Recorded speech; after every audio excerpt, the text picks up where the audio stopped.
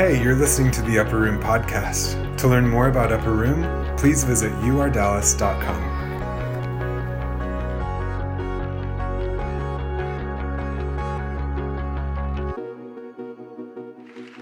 I just want to introduce my beautiful wife. This is Therese. Stand, say hi. If the greatest among you is the servant of all, she'll be in the front row in heaven, and I'll be in the back with binoculars. Hey, honey, what's it like up there? Our 37th anniversary was just on the 15th, and we have 7 children. Complete silence. I never wanted to go to war with one arrow. Blessed is the man who has his quiver full of them. Come on. They will not be ashamed when they contend with their enemies in the gates. If you've had one, that's okay. Just have tons of spiritual children. Adopt about 1,000. We'll just change the world. That's just how it works.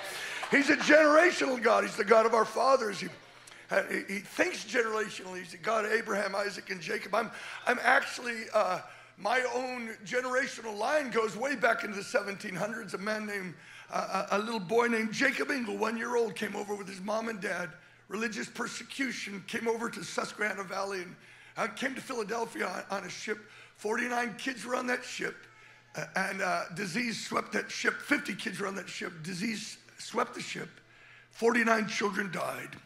1 lived. Jacob Engle. The mothers gathered around Anna Engle and said, surely your son has a great destiny. He founded the Brethren in Christ denomination in America, and I'm the 8th generation of preachers.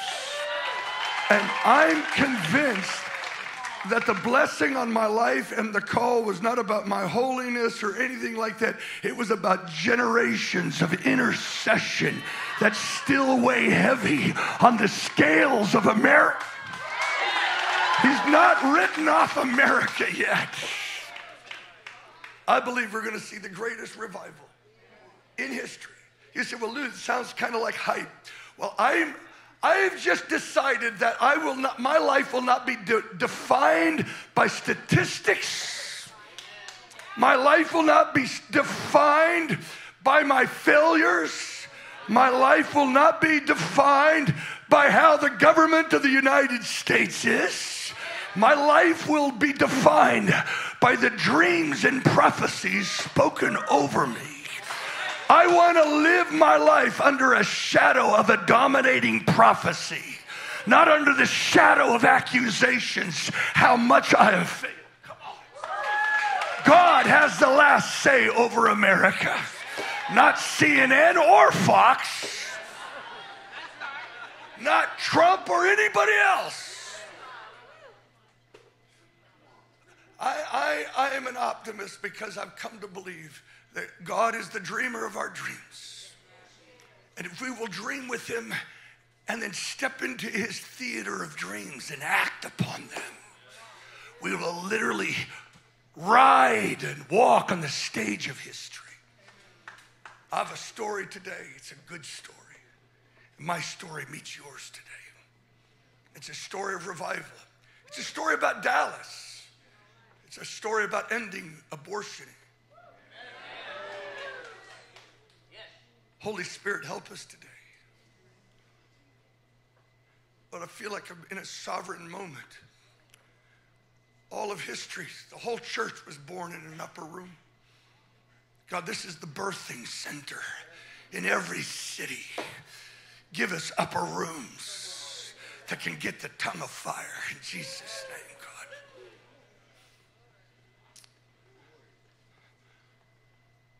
See, when Michael told about the dream, it was AT&T Stadium. He sent this dream to me.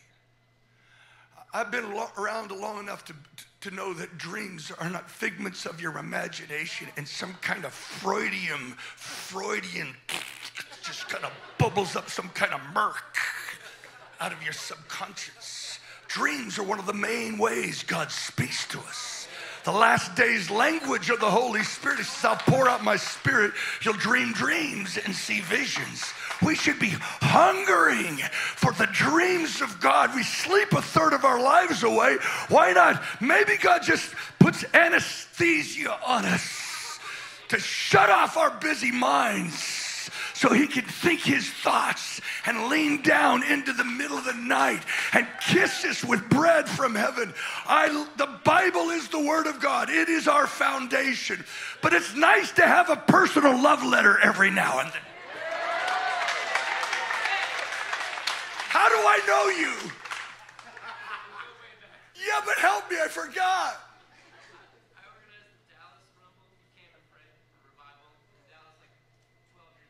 The Dallas Rumble. The Rumble's still on.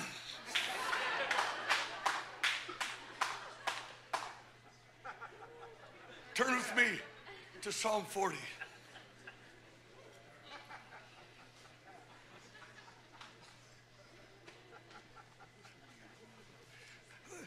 Come on, today I want to turn loose the dream stream.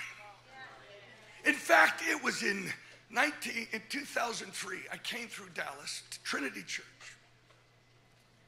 God had, through dreams, sent us on a journey to pray for the ending of abortion, but through a dream, the Lord spoke to us, you can't deal with abortion unless you walk in the sandals of the Native American pain.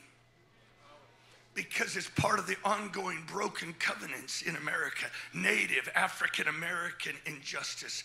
And abortion is the far end of covenantal breaking. By the way, if you've had an abortion, thank God for his outrageous mercy. And that your pain can become your greatest prophecy.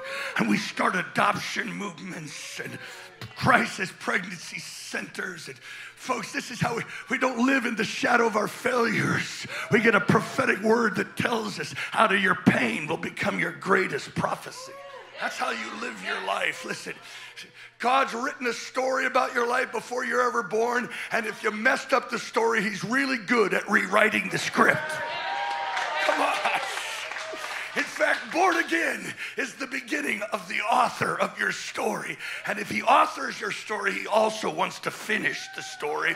He didn't just leave it up to you. Come on. I'm already way off into my sermons. Psalm 139 is the great sermon where he says he knows me, he knows my thoughts. That always seems to me kind of scary. But, you know, he searches me, he knows me, my way, he winnows my path. He hedges me in behind and before. That is good news. The whole chapter ends with, I knew you before you were born. I wrote a book about your life. All your days were written in that book before you were ever born. Come on, this is incredibly, I'm fearfully and wonderfully made. He started this whole thing with a dream about you before you were ever conceived. See who we are a dream of God, and he wrapped a body around a dream so we could fulfill it. That's incredible. You are a dream from God. You might think it was a nightmare, but just the 4th chapter, it really starts heating up. It really. I just stay on that for a moment.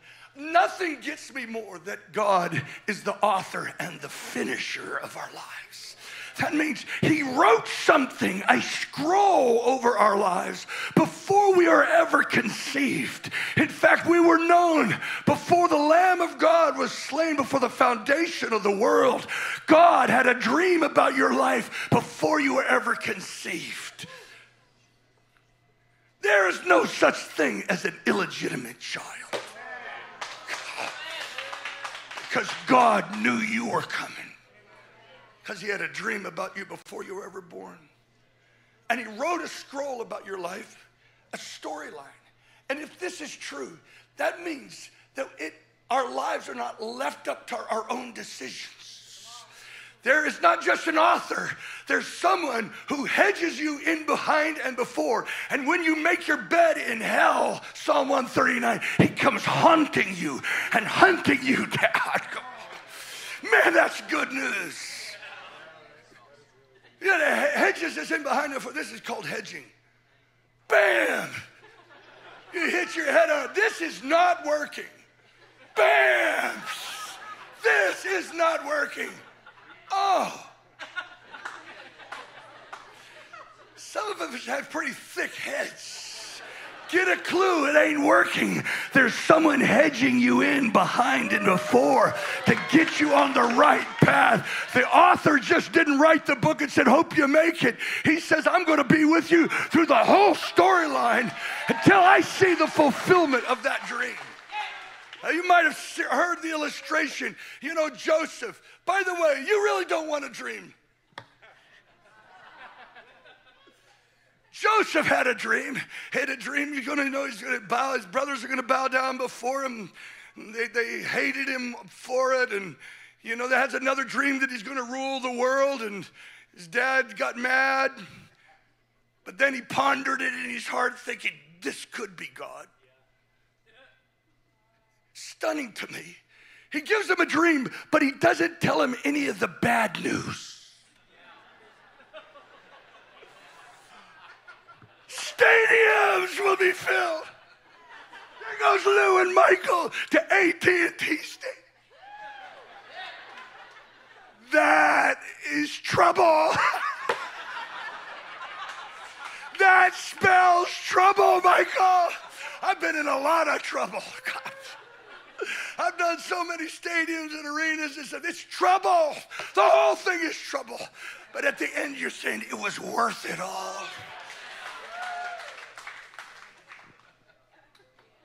The Bible says we are his poema, his poetry. He didn't write mathematical. If you're a mathematician's glory, we need some smart dudes. Us artist guys, you know, we just rock.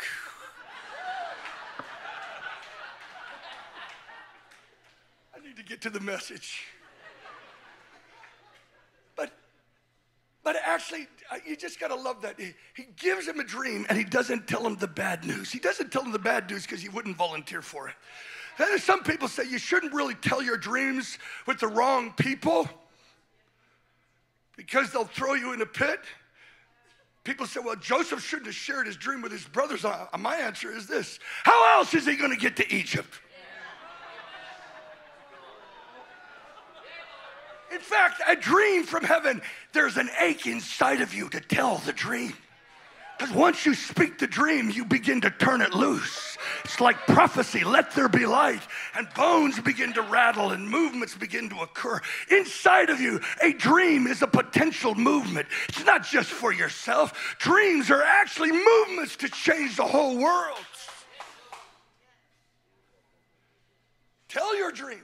Yeah, you be careful who you tell your dreams with. They'll throw you in the pit. Let's graph Joseph's dream. Stories are not graphs. They're poetry. They're art. But if you would graph Joseph's dream, it would be like this. Loved by his father, hated by his brothers. Has a dream to rule the world, hated more by his brothers. Gets a multicolored coat, hated more by his brothers.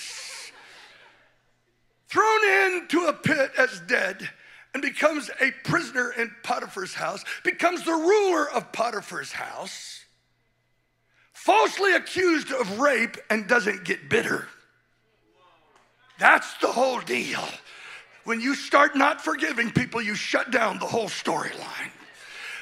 John Dawson says, how you react when you've been hurt by your brother is the key to promotion in the kingdom. It has to happen. How you react when you're hurt by your closest brothers, you know what I'm saying. Promotion comes through forgiveness. Father, forgive them, for they know not what they do. And he ascends into heaven. That's how ascension in the kingdom comes, by forgiving people that wound you. Betrayal is coming to you. It is. Those the most treated harshly and wounded the most, if they can forgive, get the greatest authority to lead people into their destinies or a nation. Will Ford, that great man friend. You've heard of him, Will Ford. He and I made a covenant to go against racial division and ending of abortion. Right there at Dexter Baptist Church where Martin Luther King preached. The night before we preached in that church together, black and white man together, he had that dream. And in that dream, he and I pull up to pick up Martin Luther King to get in our car. He comes out carrying a white bag with black handles. Martin Luther King does. Before he gets in our car, he takes the bag and violently empties the contents out. Will goes to pick it up as a souvenir. And Martin Luther King grabs him by the shoulders and says, "Don't pick up that baggage." Got the interpretation. It's a white bag with black handles. It's how the blacks handle the white baggage we've given to them. If they could empty out and forgive us, they literally get authority to lead the parade of history. I believe the great revival could come through the African American experience in the days of the greatest racial crisis. Someone's going to have another word, and it is not rage. It is, "Father, forgive them, for they know what to," and they will get more authority like William Seymour and the Azusa Street revival. It's how it works, folks. He goes, and he's falsely accused of rape, doesn't get bitter, thrown into prison, becomes the ruler of the prison, interprets a dream in prison, forgotten in prison. They say, "Well, everyone else is getting promoted, but not me." Good. Must be a good story coming.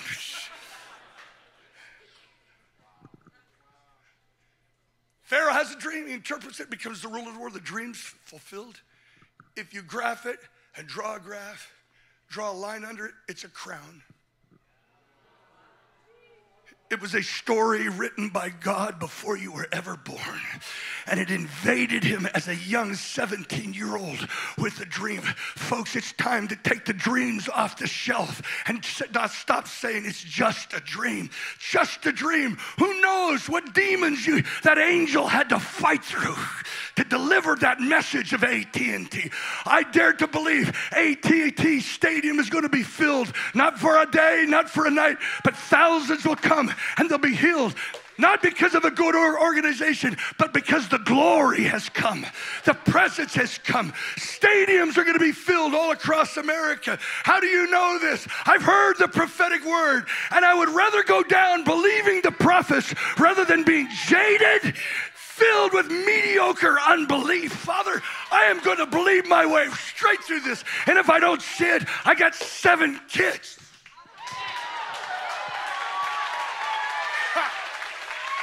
Come on, upper room, give us lots of kids. I'm serious. The original mandate never stopped. Be fruitful, multiply, fill the earth. The problem with the world is not too much population. The problem with the world is not enough righteous offspring to govern it. I got a little lesser clap on that one. The Muslims actually understand the world mandate more than we do. Some lady said during the Iraq war, she said, "We'll win this war. Because you see, I'm 50 and I have 12 children, while the Americans only have 2. She understood that generational legacy produces dominion. Abraham, Isaac, Jacob, and then Joseph. I knew I wasn't going to get into that, but I came through Dallas, going through the South, 70 young people trying to feel the pain of God over the African American issue. Then we walked 750 miles on the Trail of Tears, seeking to walk in the sensitivity and the pain of the Native American. I came through Dallas, went into Trinity Church, and they had a little line there up on their wall in big letters, and it says, "Dream Stream." And I looked at it, and I thought, there's a poem in that 2 words. And I wrote the first part of it. If you hang around the Dream King, you get into a dream stream. That's all I got. But Will Ford was with me, And he says, Lou, I got the second part. If you hang around the Dream King, you get into a dream stream, you join yourself to a dream team, and you do the Martin Luther King thing.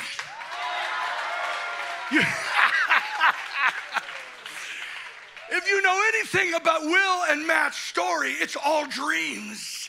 And the greatest story, one of the greatest stories ever told, is beginning to be formulated now. It's going to go into a movie. How, where Will Ford was the slave, they found out his family were the slaves of Matt Lockett's farmer. People, I don't have time to go into it, but it's so stunning that they are literally fulfilling what they're saying, that Martin Luther King's message on the Lincoln Memorial was not poetry, it was a prophecy. That on the red hills of Georgia, the sons of former slaves would live in fellowship with the sons of former slave owners. They're taking the message around. See, this is what happens with dreams. Nightmares are all around us, but the dreamer of dreams injects hope by giving a dream into a people, into a man, and then they don't say, cool, just had a dream. They begin to step into it, first of all, not by trying to pull it off, but by birthing it in the upper room. The birthing room is the prayer room. The only thing that Jesus left behind when he left the earth was a prayer meeting. And that prayer meeting birthed the church, and it's always been birthing. You could try to have great programs. You could try to have Apple TV or whatever those things are, Windows. But only the prayer meeting could get fire from heaven down on it. I tell you, the Moravian lampstand is rolling again in the earth. And we're not seeing it in its fullness, but we will see it. Years ago, it doesn't matter anyway. He has a dream, 1982 in Maryland, of a black man saying, come to Los Angeles, there's going to be a great revival. What if we would have said, oh, it's just a pizza dream? What if we didn't do it? 12 of us go. And I'm reading a book called Azusa Street by a man named Frank Bartleman. Maybe you've heard the story. He was an intercessor in the Azusa Street revival. A white dude didn't know that a black man down the road, William Seymour, was who knows what all's going on in this city right now. 1905, he fasts so much, they think he's going to die. He mobilizes prayer. He's burning for revival. He says, some of us are only living for one thing, revival. He said, I'd wake up in my sleep prophesying revival. Come on, it's not enough just to enjoy the presence. I think something's happened. We're becoming pregnant with revival. And when you do, you start dreaming about it. So you're thinking this baby's coming. Something is going to fill stadiums. It's not about stadiums. The stadiums is but an icon, symbol of a mass awakening that's taking place everywhere. And Jesus, the evangelist, is breaking out everywhere. This is what we're believing. I read that book and lit me on fire called Azusa Street Revival. Moses had a burning bush, but I had a burning book. I found my scroll in another man's scroll who prayed in the same city 100 years before me. I was digging an ancient well. There's a river in Dallas that's underneath this place. And the place they call Cotton Bowl is actually Three Rivers Stadium. Did you know that? My friend didn't know that when we did the Trail of Tears. He had a dream. He saw a newspaper, and it said, Senators play Indians in doubleheader. Doubleheaders are 2 games back-to-back in baseball. Senators play Indians in doubleheader. Scene changes. He's reading the newspaper after the game, and it says, in the first game, Senators slaughter Indians. That's what happened. Broken covenants and the Native Americans. Second game says this. Senators bow before Indians as Justice Homers in the 11th at Three Rivers Stadium. In November, the 11th month, we gathered here in 2003 in the Cotton Bowl, bearing to believe with Native Americans and praying for the ending of abortion, that Dallas is an epicenter of bringing forth justice and revival. It was 11th month, justice homered in the 11th. We didn't understand Three Rivers Stadium until my friend looked it up and found out that Dallas was, first of all, called Three Rivers. And the Cotton Bowl was Three Rivers Stadium. In other words, streams of covenant coming together to bring forth revival and justice into this is who you are, Dallas. You are America's city. I'm prophesying your destiny. This is where Roe v. Wade was passed. Folks, this is where it's going to end. I'll go there if I get a chance to go there. God help me. I'm reading that book, Frank Bartleman. It lights me on fire. I said Moses had a burning bush, but I had a burning book. Have you ever read a book that lights you on fire inside? Draw close to that burning bush or that burning book. Draw near to it and don't say, wow, that was kind of a neat little spiritual experience. I read it and I could hear my name being called in the burning bush, in the burning book. And I went into 18 days of fasting. And one night I cried to God, give me the mantle of Frank Bartleman. I don't want to read about revival. I want to see revival. I want my kids to live in revival. The next, I prayed like I'd never prayed, out in my garage, wailing, yelling. Sometimes you got to yell at God.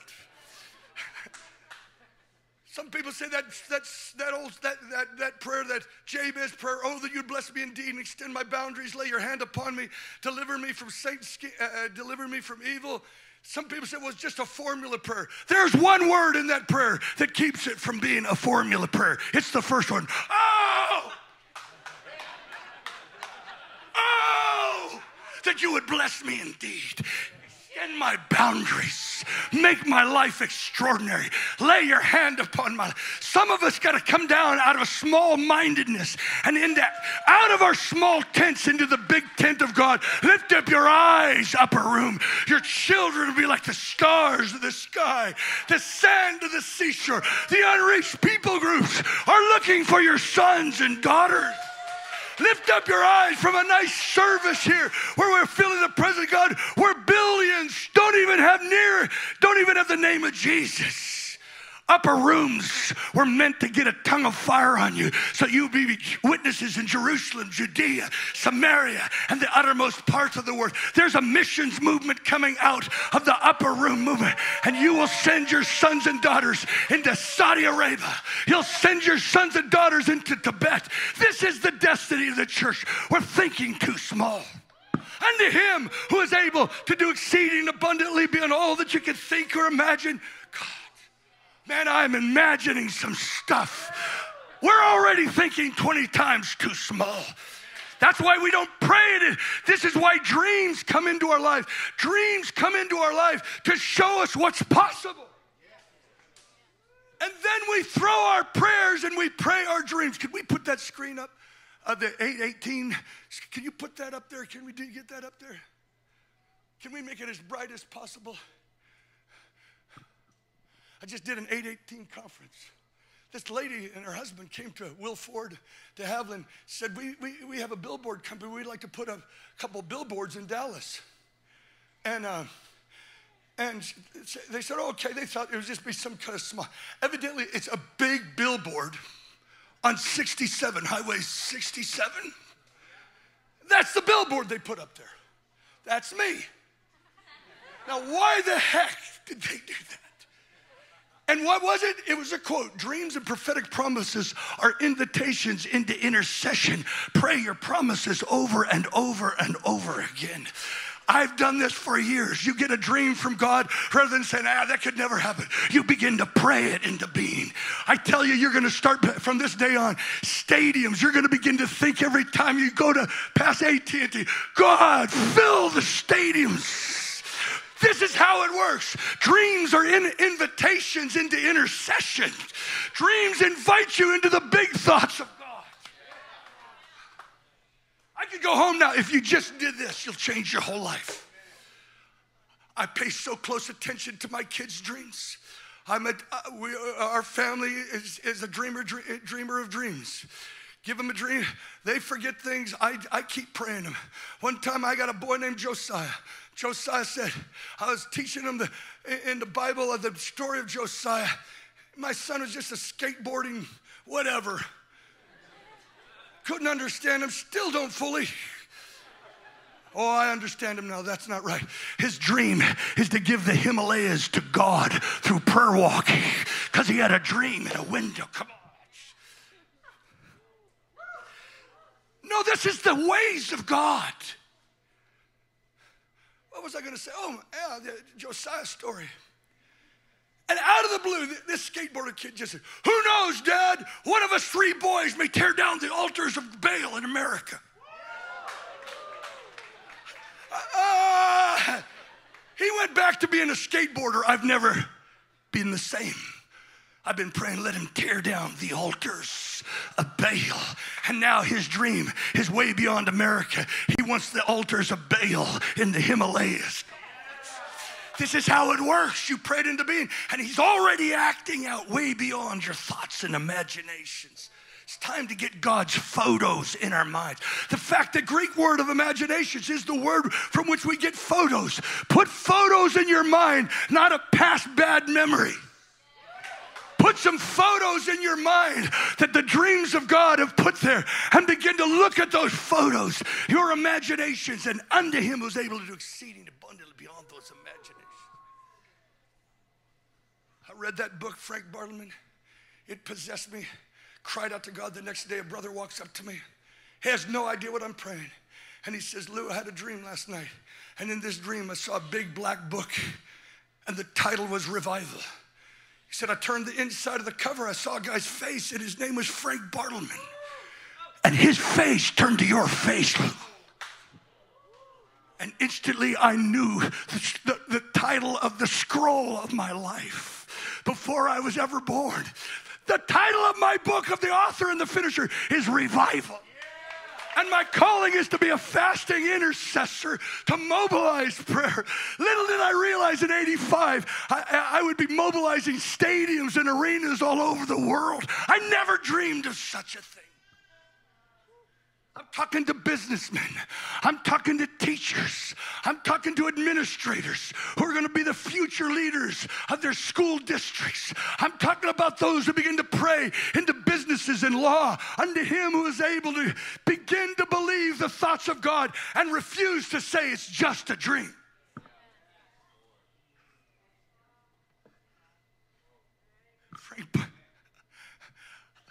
I've lived under the shadow of that dream. And my book meets your book today, Michael Miller. Our book is Revival. Our book is an upper room, anointing, prayer, fasting, and worship. Whenever God finds an upper room, I'm looking for the tongue of fire. It may take 20 years, I don't know. But by the way, if it takes 20 years, I'm just not going to give up. And I'm not going to even disqualify myself by my own failures because I have a lot of those. There's one who qualifies me. Christ, his righteousness. His thoughts toward his son are the thoughts toward me. My life is hidden with Christ in God. When God looks at me at all my ugliness, he doesn't even see it. He sees his son in his perfect array of righteousness. And he says, you are my beloved son in whom I'm well pleased. Come on, that's glory. Stop disqualifying yourself. Let's get off the accuser's page. Glory. It was about a week or two later. I was at a women's aglow meeting. You know what those are? No, those are Pentecostal days. We're Punicostals. I never thought I'd see holy rollers. I heard of the Pentecostals until the fire fell in Pasadena. I saw people under the power of God rolling whole gym floors. I thought, this is so crazy. What can I say? One lady gal said to me, she took me outside the lawn. She says, my life was changed right here. I walked out of that building and the Spirit of God fell upon me and I began to roll on the grass and I was transformed by the power of God. I don't understand. Revivals are ugly. I never liked it. I messed up my mind. But boy, I saw the fruit in those people's lives that had an encounter with God. I said, I'll tell you, I would rather do this than religion the rest of my life that is safe and clean. Get some oxen in the stall. I was at this Women's Aglow meeting. At the end of the meeting, I wasn't speaking. I wasn't a woman. I wasn't a glow. At the end of the meeting, I think I was a sponsor. The call never happened yet, and I'm just standing there at the end of the meeting thinking, what am I doing here all alone? A black lady walks up to me. She says, you know, in 1906, there was this black lady praying with this guy named Frank Bartleman. She says, I feel like I'm that black lady looking for that Bartleman. I said, lady, we got to talk. These things started following me. Why? Because when you hang around the Dream King, you get into a dream stream. When you begin to believe, when you begin to act, when you begin to pray the things, when you begin to act upon, he begins to give you more. But to those doubters, those who has, what they have shall be taken away from. But those who have and do something, more shall be given. It's time to loose a dream stream out of there. It is. You've already been in the dream stream. Look at this, but your dream's too small. Step outside tonight, look at the stars, and you'll see AT&T stadiums, and you'll see unreached people groups, and you'll see lawyers, and you'll see presidents. I got a spiritual son I'm believing he's going to be president of the United States because so many prophecies. It's impossible, but every rhema shall be possible with God. That's the deal. If he spoke it, the very word itself has the energizing power to create that which was spoken, folks. And listen, and you probably got to stick around long enough. People think, well, you did the call, you just came easy. No, I was 47 years old when the call began. Years of small little prayer meetings. I remember the prayer meetings. The garage would be packed. My garage at 6 o'clock in the morning with 120 people every morning. The Spirit of God, the Spirit of prayer. And then it died. And I remember having a prayer meeting with a little old lady down the street from another church. She liked the way I played my 5-string guitar because I didn't know how to string guitars. But all those years of little prayer meetings. And then one day God says to me, basically, he didn't say, yeah, he kind of did. He basically said, you've held your little prayer meeting faithfully for all those years. I'm going to pull the curtain on your prayer meeting, and I'm going to take your prayer meeting public. And on September 2nd, 2000, 400,000 young people gathered for 12 hours of fasting on the mall in D.C. I wept behind those big speakers thinking, how did you do this, God? Unto him who is able. Come on, forget your failures, believe God. The next chapter, dreams are like spies. They show you what's in your future. They're like the spies that shows you what's out there. And you can either believe and fearful of the giants and refuse to cross over and play safely because it doesn't make sense to your pocketbook, or you could be like Abraham, leave everything to follow the voice. And when you follow the voice, it won't make sense to your parents. It won't make sense to your friends, for your obedience threatens their apathy.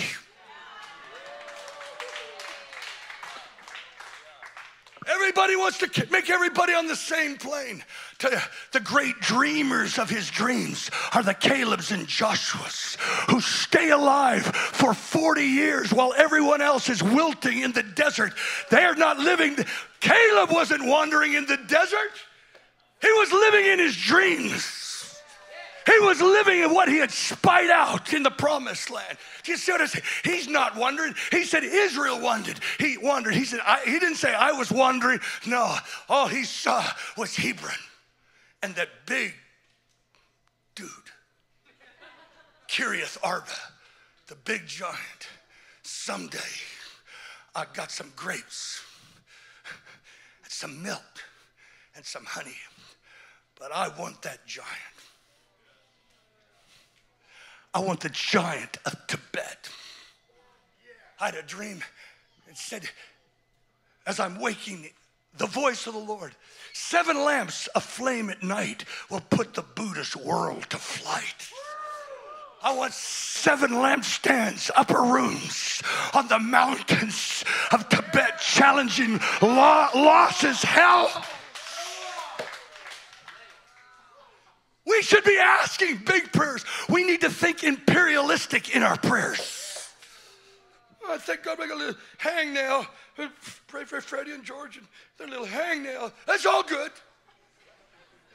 But who's going to pray for nations when Jesus has asked for 2,000 years? Ask of me, I'll give you the nations as your inheritance, the ends of the earth as your possession. If he's been asking 2,000 years, don't you think the church on earth should be agreeing with him in heaven and asking for the Caucasus Mountains? Don't you think they should be asking for Kurdistan? Don't you think they should be asking for Afghanistan or Somalia? Give me the horns of Africa.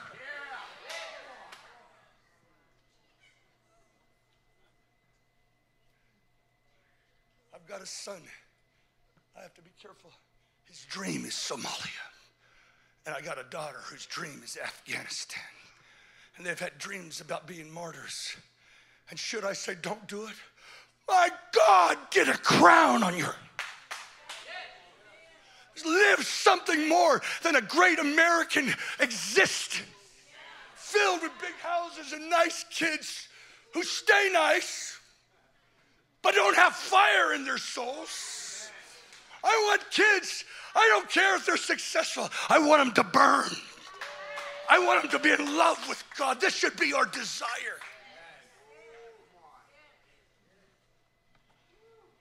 Well, I'm so far gone on this message. I do want to give you 2 dreams, 2 streams. I prophesied in the 90s. Promise Keepers, the kids are going to go to the mall. 1999, have you ever had a prayer that defined your whole life? One prayer that defined your whole life. 1999, I was praying, God. I was reading a book about Nehemiah's massive mobilization project. Isn't it amazing how God puts books in your hands at the right time? And I'm reading, and something arises of faith in my heart. And I began to cry and went into travail. And I prayed this prayer. How can I turn America back to God? It seemed like a pretty outrageous prayer. But I was crying, how can I turn America back to God? And something clicked inside of me. And I felt as if I reached up and touched the face of God. And I got a hold of God, at least for one moment. Have you ever prayed a prayer and at least for one moment you felt this, you knew that could happen? Anybody have that happen? I knew it. Of course, I woke up the next morning thinking, oh my gosh, who's going to pay for it?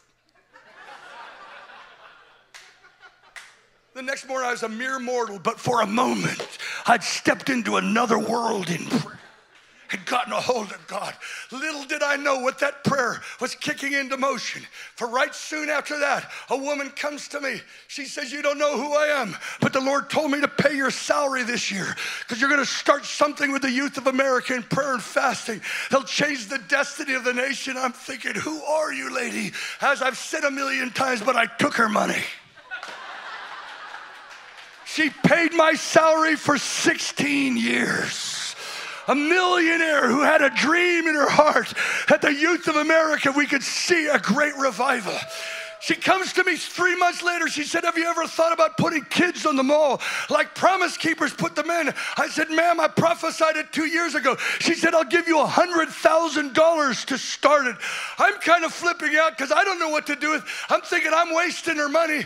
I have no gift of organization. When God was handing out left brains, he left mine out. It was gone completely. I hardly try to call me, huh, Michael or Peter? I don't answer phones. emails. I am in the dark ages. I hate all that stuff. It just disturbs my peace. I just need a couch so I can rock on and meditate. Sometimes we got too many organizers and not enough visionaries.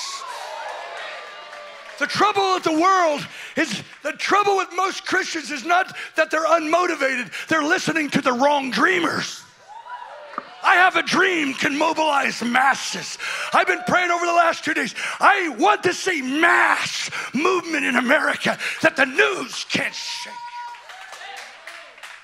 That the news cannot ignore it. African Americans, stadiums, I prophesy, stadiums are going to be filled with an African American music and prayer movement, Nazarites and missionaries. It could happen. There's angels in the outfield.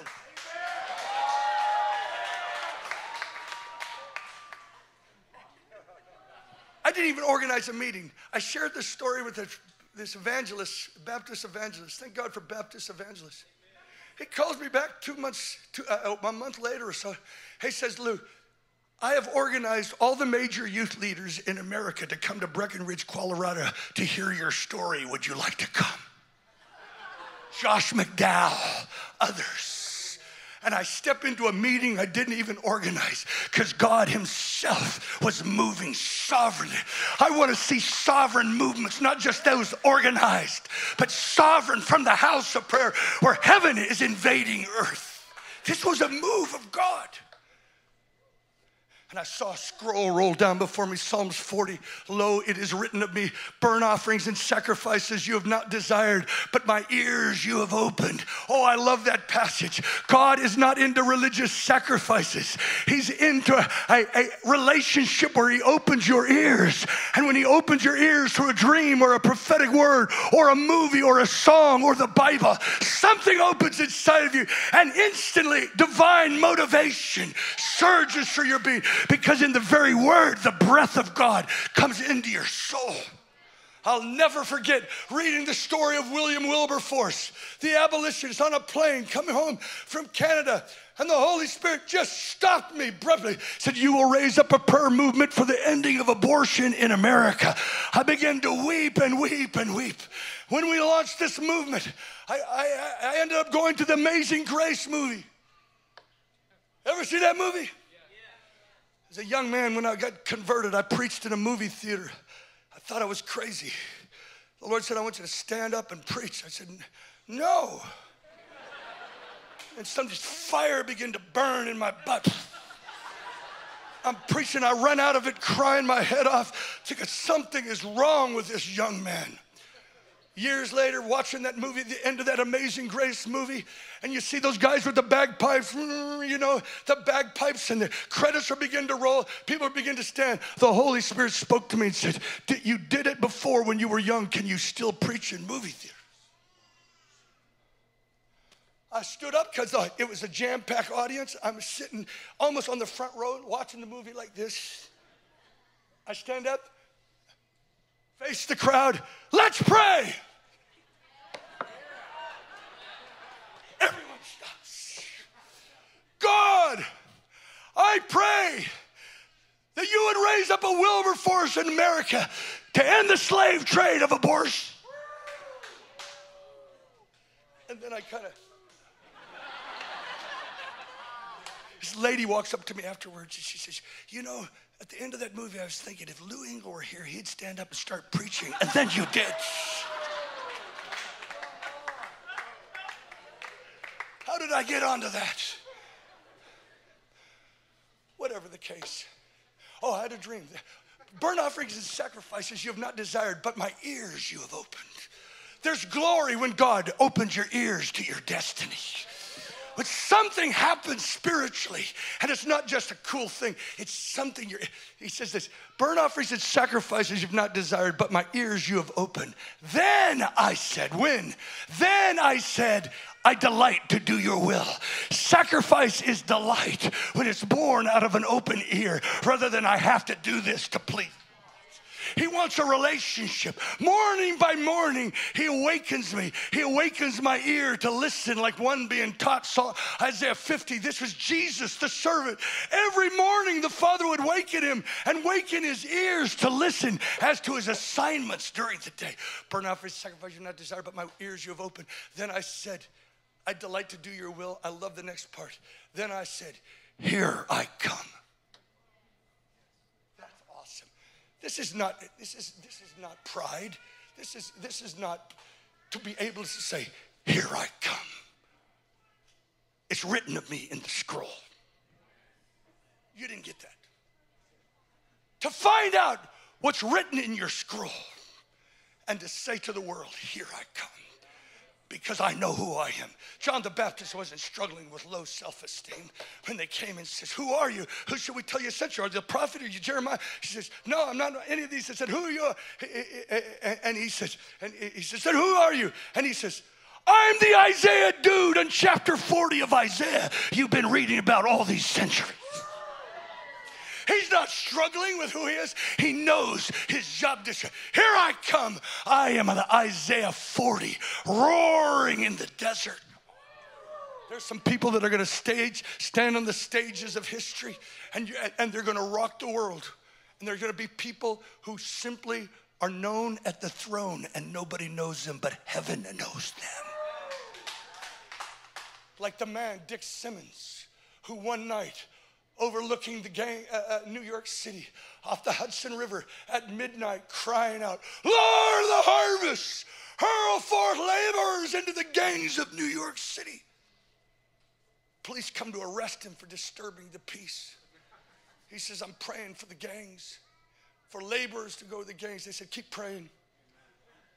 Little did he know that night, a man in Pennsylvania is reading Life magazine about the gangs of New York City, and God breaks his heart. His name is David Wilkerson.